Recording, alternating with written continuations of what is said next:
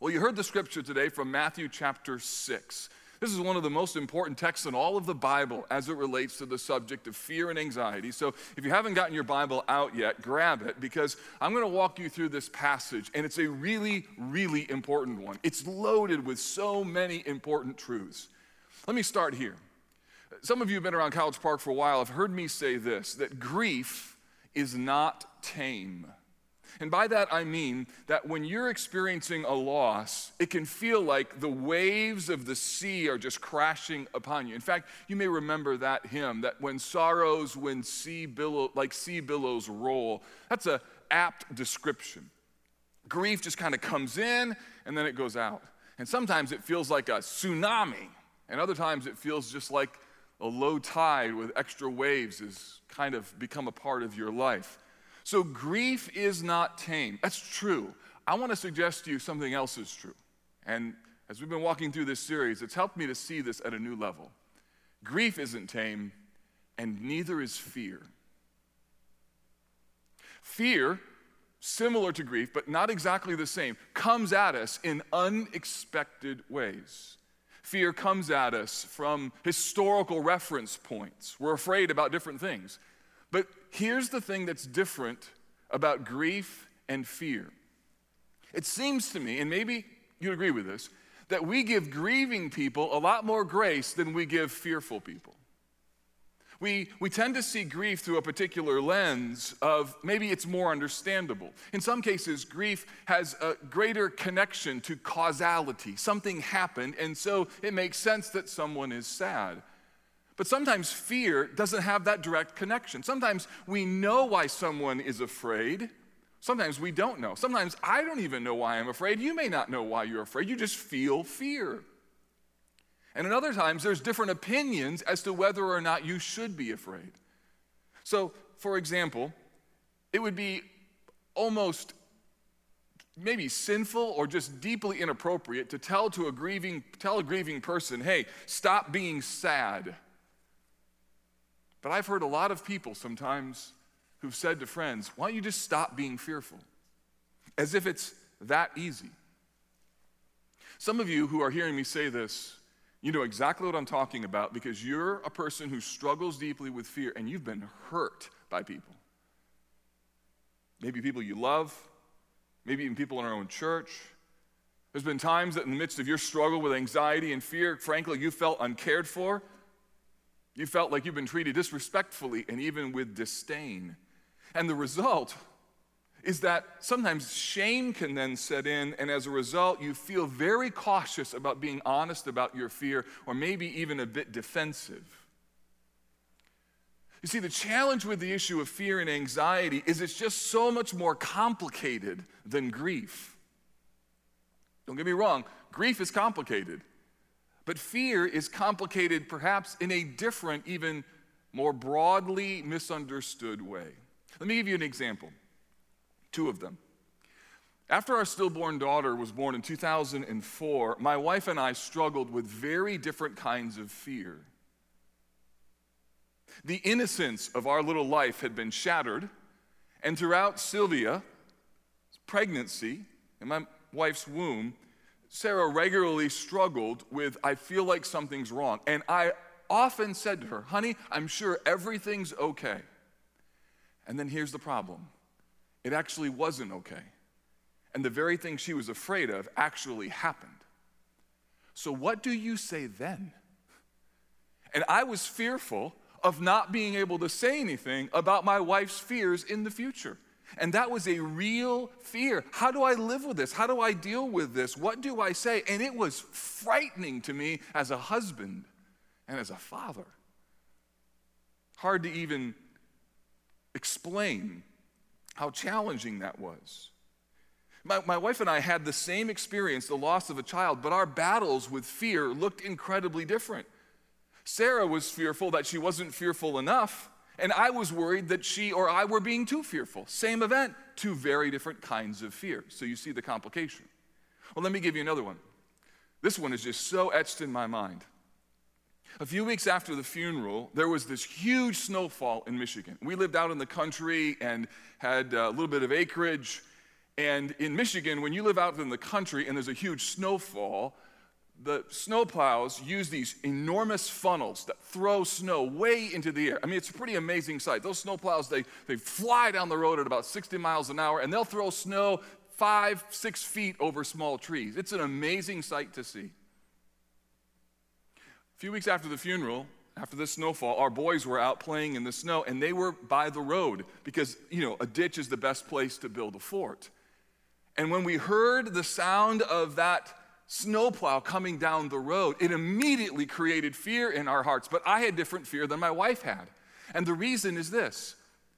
From the very moment that we walked away from the funeral, Sarah was petrified that something was going to happen to our other children. And rightly so. Something had happened to one of our kids. And in this moment, when we hear the snowplow coming down the road, it triggered all of those feelings to come to her, which were also in my heart. But there was another issue in the background, that when Sarah was a child, her dog named Cody was killed by a snowplow just like that in the middle of the winter. And so she has all of these latent feelings as a child of losing a dog, and now the snowplow is coming down the road, and our boys are out in the front yard playing by that ditch, building a snow fort. And so we ran out without coats in the middle of the yard yelling, boys, come back, come back, come back. And they couldn't hear us because the snowplow was so loud. And by then the snow was flying over top of the trees, and the snowplow went back, and we just were beside ourselves because we thought, what if? And then our kids come running out of the snow covered in the little snowmobile suits going, that was awesome. And the contrast between their feelings and ours couldn't have been more different. Why do I tell you that story? Why am I taking so long to set up this sermon? Here's why. Because our text today is going to talk about belief. And we have to be really careful how we apply this text, because fear is not tame. It's complicated. There's historical issues, there's experiences, there's things related to all sorts of layers in our lives, and so we have to tread a little carefully here. And so I want to encourage you that if you're more prone to fear, I hope you hear my tentativeness in how I'm going to apply the word to your life today. And also, if you're a person who doesn't understand fear very well, I want to caution you. I want to caution you about this text, because you could use this text and unintentionally do a lot of damage to someone. Because this text is essentially about evaluating the belief that's underneath our fears. Or maybe you could think of it this way: what is the unbelief that's underneath our fears? And if we're not careful, you could take this verse and just tell every fearful person, just believe. Just believe. At the same time, fearful people need to believe. So how do we thread this needle? This series has been really helpful for me as I'm just walking through some really complicated texts and trying to think, how do I apply the Bible? I want to remind you that we're looking at 5 key questions. So if you're joining us for the first time, we've already covered 2. Who's in control? What is fear? 3rd, what must I believe? That's where we are today. Next week, what do I pray, or how do I pray? And finally, what do I think? So here's what my intention is today and how we're going to go about this. What I'm going to give you is from Matthew chapter 6. I'm going to give you 9 questions to ask. There's a risk in doing so.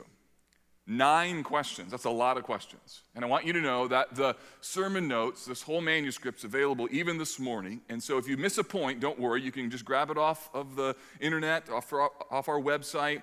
And what I want you to do is I want you to use these 9 questions this way. I want you to use them as diagnostic questions to ask yourself about your fear and about the issue of belief. Because here's what I think, and you see if this is right in your life.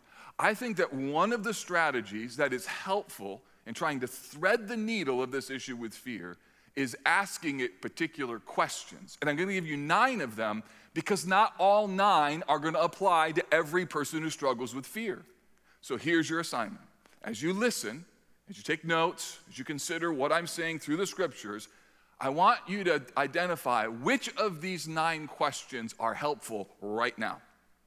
Another question may be helpful down the road, but which of these 9 questions are actually helpful to me in light of the fears that I'm feeling? Don't apply it to somebody else. Don't think of someone else's fear. You think about your fear and think about, how do these questions help me to diagnose what's underneath my fear, realizing that fear isn't tame. All right, here we go. 9 questions. Number 1. Am I allowing this to control me too much? We're going to cover this quickly because we've already addressed it in part in a previous sermon on who's in control. But look at verse 25. Jesus says, "Therefore, I tell you, do not be anxious about your life, what you will eat or what you will drink, nor about your body, what you will put on. Is not life more than food, and the body more than clothing?" So the word "therefore" leads out our text, and it's important because it indicates that something was said previously that now Jesus is more fully unpacking, or he's giving an implication of what he talked about previously. And if you look at verse 24, you'll see what he was talking about. He was talking about the fact that you cannot serve God and money. So why would he talk about money? Well, the reason is that money gives us control. If you have money, you have options. And with options come the ability to limit your exposure or your need to think about what you're going to do. So if you have money, it gives you ways to solve problems. And what Jesus is saying, though, is it's possible for the use of money to become such that it actually takes more control of your life than what it should. Interesting, the word anxious, do not be anxious about your life, means to be concerned with or to meditate on or to care about. And what you need to know is this word in and of itself isn't bad. There's things that you should care about. As I said last week, there's things that if you don't worry about them, I'm a little worried about you. A parent should worry about their kids playing in the street and safety issues. A plant manager should worry about the safety of his or her employees. So it's not a bad word in and of itself. Anxiety becomes sinful, listen carefully, when it is applied inappropriately or when it expresses itself in a way that's out of control. And that's why this question is so important. Am I allowing this thing to have too much control? Jesus says, don't be anxious about your life, what you will eat, what you will drink, about your body, what you will put on. But here's the problem. Wait a minute. Food and water and shelter, clothing, are pretty important. These are the things that we have to think about. In fact, I'm glad my wife thinks about what we're going to eat. I'm glad that we think about having enough food on the shelf. Jesus clarifies in this text, and he says, is not life more than food and the body more than clothing? That's the key. The key to when this becomes a problem is when I start believing, listen, that the sum total of my life, my entire existence, my emotional happiness is completely conditioned on matters related to food, drink, and clothing. What he's saying here is that as important as they are, I could allow them to control me in a way that just isn't helpful. So you have to ask yourself this question, and I find this to be a really helpful question. Am I giving this thing, as important as it is, too much control? Because underneath that question is a belief question, and it's this: do I believe that this thing, whatever it is that I want, deserves this much time, energy, effort, and thought? And you need to ask yourself, am I giving it too much control? That's question 1. Question 2. Verse 26 asks us this question: am I forgetting God's love for me? Jesus then says, look at the birds of the air. It's like he takes us outside, shows us around. Look at the birds of the air. They neither sow nor reap nor gather into barns, yet your heavenly Father feeds them. And then here's the clincher. He says, are you not of more value than they? So Jesus wants us to look around us and to see the beauty of the way in which God has loved the world, specifically even the created world. And one of the reasons that I think Jesus does this is that fear tends to make us rather myopic. We only focus on what is missing. We don't see all of the other ways in which God has either taken care of us or demonstrated his love for us. We begin to focus on the very thing that we're nervous about, and we forget the history of how God has continually showed his love to us. This is one of the reasons, if you're a Christian, why the gospel is so central. Because you can take your fears to the very foot of the cross and remind your soul, if God loved me in Christ with Jesus dying for me, if this was my greatest need, then surely God can love me with my job, with my kids, with this illness, with the tension that I feel in my society and culture. Jesus says, aren't you more valuable than birds? Now, come on. Jesus is using an illustration. I'm not suggesting that you walk around and sort of prop yourself up by telling yourself, I'm more valuable than a bird. I'm more valuable than birds. I'm more valuable than birds.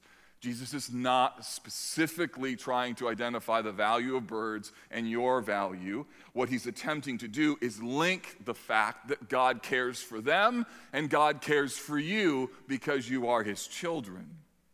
You see, the pressure of circumstances can sometimes cause us to wonder, how does this fit with God's love for me? Maybe even something in your past causes you to be tempted to believe that if this is true, then God can't love me.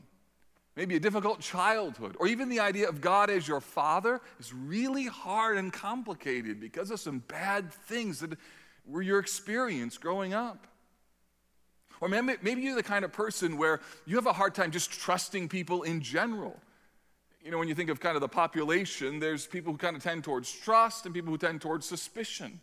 Sometimes suspicious people are that way for good reason. Sometimes that's just sort of how they're wired. And maybe you're the kind of person that you know intellectually that God loves you, but you need evidence, you need proof. See, one of the reasons that I love the Psalms, in particular the lament Psalms, is they do two things at the same time. They acknowledge this is really hard and yet God is good. And what Jesus is attempting for us to see here is that God's purposes for us are loving and kind, even if we can't always reconcile those. So another question to ask yourself is, am I forgetting God's love for me? For some of us, the reason that we're afraid is because we've come to believe, if I can't see this as loving, then it isn't loving. And as a result, you worry about it, you're fearful when the situation comes. And what you need to do is ask yourself, what's the belief underneath that? What am I believing in this moment about God, about myself? Am I forgetting God's love for me? Question number 3, verse 27. Am I trying to fix something beyond my ability? Look at verse 27. And which of you, by being anxious, can add a single hour to the span of his life? The next question is when we're fearful or anxious about things that are just simply beyond our ability to control. Sometimes we worry because we're seriously trying to control something that's just impossible for us to control. Sometimes worry stems from our desire to fix things. And fixing things isn't bad, but the fact of the matter is there are situations in life that are so broken and so complex and so challenging that, quite frankly, if you work so hard to try and fix it, it'll break you. There are things in life that can't be fixed easily, or you can't fix them. And the fact of the matter is that Jesus is calling us to understand that there are things about our lives that are outside of our ability to really fix. Which is why verse 27 says, can you add a single hour to the span of your life? The answer is no. Or other translations say, add a cubit to your height, like 18 inches. You see, there are some things that are divinely designed to be out of our control. It's a regular reminder that we need God's help. There are situations that are impossible for us to manage. Let me just be a little transparent. It won't be a surprise to many of you who are in close proximity to my life, but this is where, like, my personality and ministry can really be dangerous. Because I like to fix things. I like to solve problems. I like to help. I really like to help. I got into ministry because I wanted to see people change. But here's the problem. When you're dealing with broken, sinful people with a lifetime of complex problems, when you can't fix them, the other thing that you can do is you worry and you think and you become anxious. And you know why? Here's why I do it. because worry feels like I'm doing something. I can't fix it. I can't solve it. It's so huge. So I just need to think about it and think about it and think about it. It's what fixers do when fixers can't fix. You think about a fix, and it never comes. And the right conclusion for the fixer who finds him or herself in worrying is to come to this conclusion: I can't do this. And you know what I found? I need to come to that conclusion a lot earlier in my thought process. In fact, I'm trying to take that thought, I can't do this, and I'm trying to put it at the front end of the things that I'm thinking about, not on the back end. Because usually in my life, I run to a text like this in Matthew chapter 6, after I've tried everything, after worry has gotten its best of me, and then I say, I can't do this. Maybe I need to deal with worry. Well, underneath that is a belief system that I think I can fix this. And so one of the belief systems that the Lord's helping me to see is for me just to start with the belief, I can't fix this. That doesn't mean I'm throwing up my hands, but it means I'm going to think differently about my worry, anxiety, and fear. Fourth question: am I starting to doubt God's character? Look at verse 28. He says, "Why are you anxious about clothing? Consider the lilies of the field, how they grow. They neither toil nor spin." So now Jesus directs our attention to the lilies, to the fields, to see their beauty. He says, I tell you, Solomon in all of his glory, that's an important word. Solomon in all of his glory was not arrayed like one of these. If God so clothes the grass of the field, which today is alive and tomorrow is thrown in the oven, will he not much more clothe you, O you of little faith? So the question now is, diagnostically, is your worry at its root because you don't trust in God's character? You see, Jesus points us to the lilies because he wants us to see their beauty. He says that they're arrayed in such splendor that Solomon didn't even have. They grow because of the provision of a good and gracious God. The lilies are beautiful because God made them beautiful. They're lovely because God provides for them, not because of their effort. God is the one who's behind every good, beautiful morning when flowers bloom and the sun comes up and the birds chirp. There's a God that's behind that. Jesus drives home the point. He says, these lilies of the field, if they're less valuable because they're here today, gone tomorrow, thrown into an oven, he then says, will he not much more clothe you, O you of little faith? He adds this little thing about faith because at the end of the day, what's happening here is a lack of belief that God is going to help me, or that God is unkind, or that God doesn't care, is actually a faith issue. Now, don't make the mistake of thinking that this is just about clothing. I'm sure your closet, like mine, is full. I've never had to think about what I'm going to wear. Like, if I had any clothes, that's what I mean. Instead, the issue here isn't clothing, it's glory. You may not worry about clothing, but you may worry what people think about your clothing because of what it says about you. You may worry about your job or your grades or the school you wanted to get into. You may worry about your friend group or what they think of you or what certain people think about you on social media or a spot on an athletic team that you wanted. See, clothing here is representative of the glory issue, and really glory is anything that gives you what you want. Some of you are anxious because you don't like the way God made you. You're anxious and fearful because you wonder, why did God put me into this family? Why did he give me this child? Why did he make me this particular way? And what I want you just to ask yourself is all the anxiety and all the worry that's related to those questions, what's the belief underneath it that maybe you just need to think about?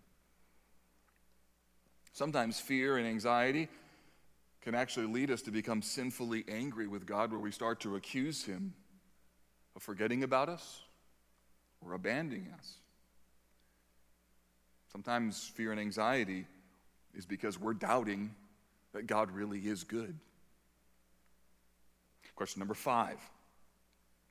Am I acting like a non-believer? Now this gets a little more personal, a little more pointed, And again, if this question works, great. If this is not the question you need, then just listen for a later time. But this is important in verse 31. He says, therefore, do not be anxious, saying, so anxious people often use their words to express their anxiety. And unfortunately, if you're an anxious person, you can make other people anxious by your anxiety. Anxious parents create anxious kids sometimes. Anxious leaders create anxious followers. I could show you passages in the Old Testament that say, if you're a soldier and you're fearful, please go home, because that spreads like wildfire. He then says,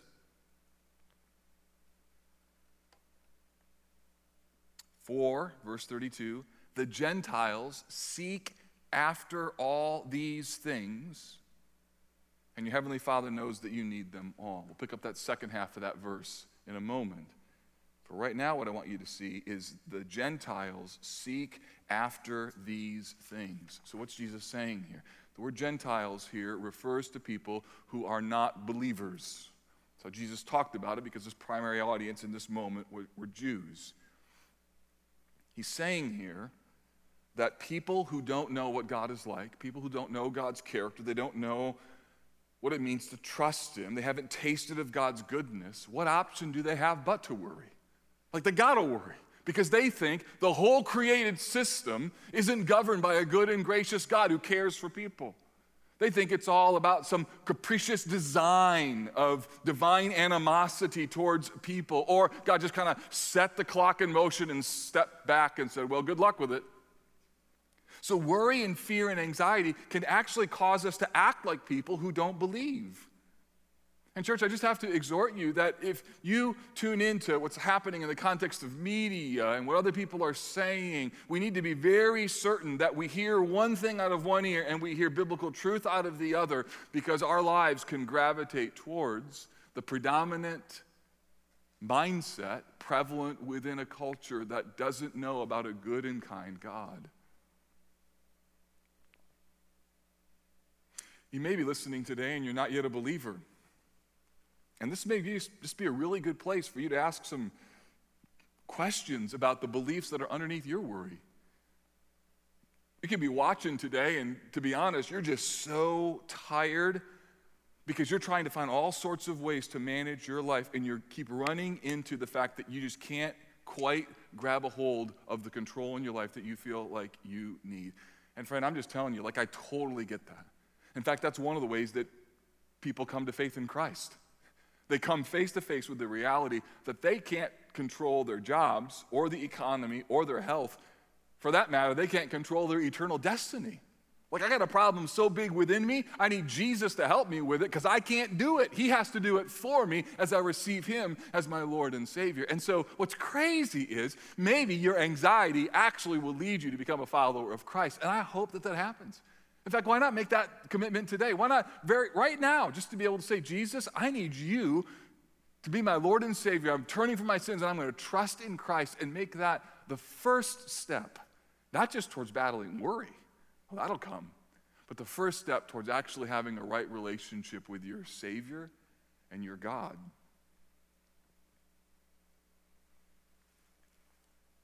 You can begin to act like an unbeliever, Christian. Ask yourself, am I acting like an unbeliever? Number 6, stay with me. Do I really believe that God knows what I need? Verse 31. Verse 31. Therefore, do not be anxious. What shall we eat? What shall we drink? What shall we wear? Then verse 32, these are the things Gentiles seek after. Here it comes. Your heavenly Father knows you need them all. So this next question is, do I believe that God knows what I need? This is not an easy truth to believe, especially when life is hard. And yet, this is one of those truths in the Bible that I have found to be exceptionally helpful for me personally. Here's why. Because when hard things come, it's been helpful for my own soul when I'm tempted to worry about them or to be filled with fear, to have this thought run through my mind. Lord, apparently you believe that this is what I need right now. I don't like this. I wish it wasn't here, but I'm trusting that you know what I need. Sometimes I've prayed that over a schedule that's just way too full. Sometimes over a problem that is just incredibly complex. Sometimes over a difficult person that I just don't know what to do with anymore, or a series of events that just feel so unbelievably overwhelming. And I literally say to the Lord, Lord, apparently you think I need this. And so I'm going to trust you. And underneath that statement, church, is an enormous belief system that's really important as we walk the path of faith in fighting fear and anxiety.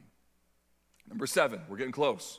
Verse 33, classic text. But seek first the kingdom of God and his righteousness. Number 7, are my priorities in the right order? So the idea here is not just that I have the kingdom of God first, like first in order, but it also means first in the order of importance. See, what happens is that worry and fear, they tend to reveal what we love. We worry about the things that we like. We worry about the things that are important to us. And one of the questions that you can ask yourself is, what does this worry reveal about where my affections are? Sometimes we're fearful or worried because we're pursuing the right things, but we're pursuing them in the wrong way or the wrong order. We're not living by belief and trust. Instead, we're consumed by this passionate focus to fix the problem, to stop the pain, to manage the circumstances. And as a result, sometimes we don't even ask the question, how is God using this to shape me? How is he using this to form me? Sometimes we're so tired of the problem that we're dealing with that we don't even care about that question anymore. And can I just encourage you to put that question back on the table in your life? To be able to say, Lord, help me today to seek first the kingdom. Help me to live with the right priorities, seeking you first. If you're a follower of Jesus, it means that your ultimate aim is that everything in life works in order to form you into the likeness of Jesus. There's not one thing that you're afraid of that can't be used in order to shape you into the likeness of Christ. The question is whether or not I'm going to be okay with that plan. That's the issue. So ask yourself, are my priorities in the right order? Number 8, this is getting really practical. Can I trust the Lord to provide? Verse 33. And all these things will be added to you. Now, this verse doesn't mean I'm going to name it and claim it, so everything that I want, I'm going to receive. No, it means that God has an ability to provide for you, and he's promised he's going to take care of you. This is what Paul says, the Apostle Paul, in 2 Corinthians 9 in verse 8. God is able to make all grace abound to you, so that having all sufficiency in all things, at all times, you may abound in every good work. He says that in the midst of an appeal to a church to be generous. And this is why giving is so important. Not because to be able to meet the needs of other people, but in order to regularly remind your soul, I'm going to give something away because my trust isn't in my bank account. My trust is in the living God. And that's good for your soul to be reminded about that. Because sometimes fear and anxiety can cause us to be less than generous.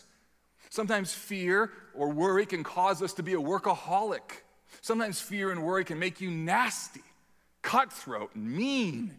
And we have to ask ourselves, do I trust God's ability to provide? This week I was having a conversation with one of my adult sons. I have permission to tell you this. And you know, they've had a difficult summer. Plans have canceled. Employment has changed. And so right now they're working for Shipt, delivering groceries. And so I've learned all things about Shipt over the last number of weeks. And we were sitting 6 feet apart outside around a fire pit. And one of them was just saying, you know, every night I go to bed and I don't have employment the next day. I don't know what I'm going to do. And I go to bed and I look at my Shipt option orders and there's nothing. And sometimes I go to bed and I'm just full of anxiety. And I have to tell myself, I'm just going to go to bed because the Lord knows what I need. And then the next morning, I look, and the Shipt orders, there's like so many of them. It's unbelievable. And between when I went to bed and when I woke up, suddenly now there's all kinds of opportunity. And I smiled and I said, man, that's just what the Bible says. You can trust God. He's got you. You can go to bed knowing that God is going to work. And can you trust God's ability to provide? Last question. And again, I just want you to take these questions and ask yourself, which of these are helpful? Not all of them are going to be helpful. You ask yourself, which one's going to be helpful? Here's one of my favorite. Number 9, am I living emotionally ahead of God's provision? If I believe that God's going to provide, I have to be sure that I'm not trying to live ahead and think about things that I've not yet been provided grace for. Listen to verse 34. Therefore, do not be anxious about tomorrow, for tomorrow will be anxious for itself. Sufficient for the day is its own trouble. This, at first glance, would seem to not be a very encouraging verse, because it's almost as though it says, don't worry about tomorrow. Tomorrow's really bad. It's almost as if I came home and my wife was really burdened. What are you worried about? I'm worried about just, what tomorrow's going to be. And I say, don't worry about it. I'm sure it's going to be awful. Like, well, how is that helpful? What is Jesus saying? Here's what Jesus is saying.